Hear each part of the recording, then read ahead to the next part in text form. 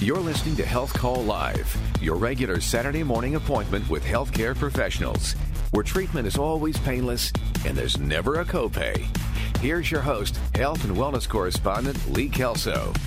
You know, doing this show has exposed me to just a ton of health and medical research, and I have learned time and again that what you eat and how much you exercise, those are the two factors that are under your direct control that have the biggest impact on brain health. That is why research at Dartmouth College caught my attention. Dr. Jeremy Manning is an assistant professor of psychological and brain sciences who studied a year's worth of Fitbit data captured by 113 volunteers. So all that data is compiled. He dug into it, applied some programming, some intuition, and came up with some findings. So if you don't know, a Fitbit is a little wearable gadget that tracks your movement, your pulse rate, and some other factors. So here we've got years worth of data on how much people exercised, how intensely they exercised, for how long they exercised, that kind of stuff. And so they put these volunteers through a series of tests to search for patterns that might reveal whether your memory and mood are related to how you exercise, the frequency and intensity of that exercise. Was there any connection to anxiety, depression, and your general cognitive ability? I think that'd be great to know. Well, you would think, right, that the harder you work out, the better off you'd be all around. Well, Dr. Manning says that's not necessarily what they found. Well, we thought that might be the case, but it doesn't seem to be. It seems like each intensity has kind of a unique pattern of benefits to memory and mental health. So, for example, kind of the low intensity exercise that tends to people who tend to work out at kind of low intensity, so the like fat burn heart rate, they tend to have really good memories for autobiographical events. People who work out at really high intensities tend to have great spatial memory, and so on. So give me an example of spatial memory. What are we talking about there? I know how you tested it. You took a look at where, if people could remember where a dot was on the screen, so to speak, right? So it's a pretty tough test, and it uses the same sorts of memory machinery in your brain as the type of memory that lets you kind of remember, like where you put your car keys, or where something is located. So if I'm concerned about dementia, is that the type of exercise and the type of memory skill I need to be paying attention to? So dementia is often associated with like episodic memory or memory for events. So that would kind of tie in best with low intensity exercise. So we saw the strongest association between the amount of low intensity exercise people did and their autobiographical memory. So high intensity with spatial, low intensity with that kind of remembering events and things. Okay, that's interesting. So low intensity, that's right, yeah, being walking or that kind of activity, right? Yeah, so anything that triggers the kind of Fitbit fat burn heart rate. So like walking upstairs, going for kind of a, relaxed walk, kind of conversational paced walk, anything that kind of gets your heart rate a little bit above the kind of sedentary resting heart rate, but not so hard that you're, breaking a sweat or kind of really feeling the workout. We also saw mental health differences depending on how people worked out. So people who reported high levels of stress, either kind of during our experiment, or we also asked them about like their typical levels of stress. People who tend to be stressed out also were those same people who worked out at very high intensities. So we don't know whether stress causes people to work out at high intensities, or whether high intensity workouts cause stress, or whether there's some other factor. If I'm just a really wound up, uptight, go get 'em kind of person, I might exercise with that sort of nature, but it's not necessarily associated. I get that. I understand how that works. Yeah.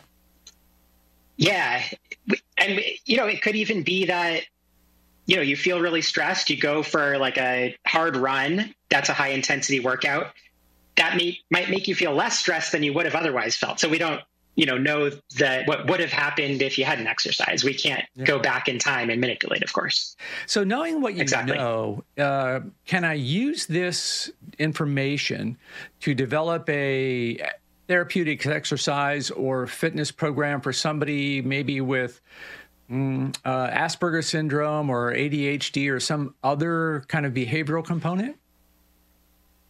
That's what we're working towards. So kind of where my lab is going with this research is we're trying to develop, exercise recommendations that can target specific aspects of cognitive or mental health. So, when you go to the gym and you want to bulk out your arms, we already know there are specific exercises you can do to target the relevant muscle groups. And then we know also kind of physiologically what happens. So there's a stress response in your muscles that leads to increased growth. But we want to know, what if there are particular forms of exercises or intensities of exercise that could be specifically designed to help your brain, like a study for an upcoming exam or a help me improve my mood workout routine. So the first step to figuring out those sorts of like brain enhancement exercise recommendations is to find a set of candidate associations between how people exercise and then different aspects of their brain function. And that's what this study is really trying to find. So we're trying to get our like initial database, and then in follow-up work, we'll be working on nailing down kind of the causal directions of some of those associations. I got it. So there's this mountain, just stacks and stacks and stacks of Fitbit data from people all over the world that we've never had before. What are you eager to get a hold of that stuff? What can that tell us going forward? How might we use that data? So one thing we're really excited about is, we collected a century's worth of Fitbit data across all our subjects. So that's quite a lot of data. And in addition to our study, where we kind of, I'd say looked, right at the tip of the iceberg of kind of all the patterns that are in the data, we've released our data set publicly. So anyone who wants can freely download our data set and find their own patterns or kind of interesting, ask interesting questions that they're kind of excited about. And of course, out in the world, there's even more data that, Fitbit has or Apple Health has collected. And I think it'll be exciting to see, what people do with those data sets. Yeah, I think so too. Applying artificial intelligence to that massive amount of data could be really interesting as we go forward. So in what you learned, has that changed anything that you do in your personal life or when you go to the gym? So, one question that we've kind of had in our minds is like, how much working out is needed to like see an effect? That's kind of a basic question. And one takeaway is there's kind of like good news and bad news. So on the plus side, people who worked out on the same day that they did our memory tests tended to perform better. And like the intensities they worked out at seemed to target different aspects of their memory. So that could mean that working out just once at a particular intensity could give you some kind of measurable benefit. And those benefits seem to last quite a while. So to a very small extent, at least, we even see some residual of that workout like a year later. So that's really exciting. But on the flip side, we also saw that people who had been consistently working out at a particular intensity for at least a year showed differences in their memory performance. And working out consistently for a year is a lot better than just doing a single workout. So it's kind of, you've got these two sides. So on the one hand, you see some benefit for some effort, but it does seem like the more effort you put in, over a longer timeline, the kind of better your memory performance is. And that, again, is Dr. Jeremy Manning. He is a professor at Dartmouth College. They had studied Fitbit data from 113 different subjects. And, as I said, the interview there, you've got mountains and mountains of data from Fitbit users all over the world. Wouldn't it be cool, and where this all might be heading someday, is that, say maybe at age 50 or so, you take a memory or a cognition test, and then based on what they've learned in artificial intelligence analysis of all this other Fitbit data, the computer can spit back to you that says, okay, based on what your memory is showing right now, here is an exercise program specifically designed to either improve or slow that decline. Pretty interesting where this could all take us, right? Or maybe they'll come back with a specific exercise protocol to fight depression or Asperger's, ADHD. Who knows where this goes? But the deal here is, for the first time, researchers have access to just mountains of data shared by people all over the world. And it'll be interesting to see where that takes us. I'm going to jump in my convertible, and it's going to take me out in the sunshine. I will be back with you guys again next Saturday morning at 9 a.m. for another episode of the Health Call Live Radio Hour here on WOWO. You've been listening to Health Call Live.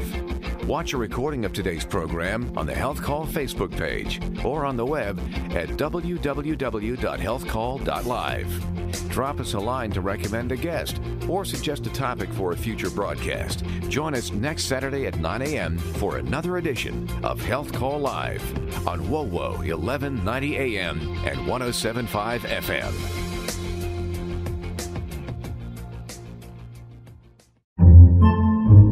Podcasts by Federated Media.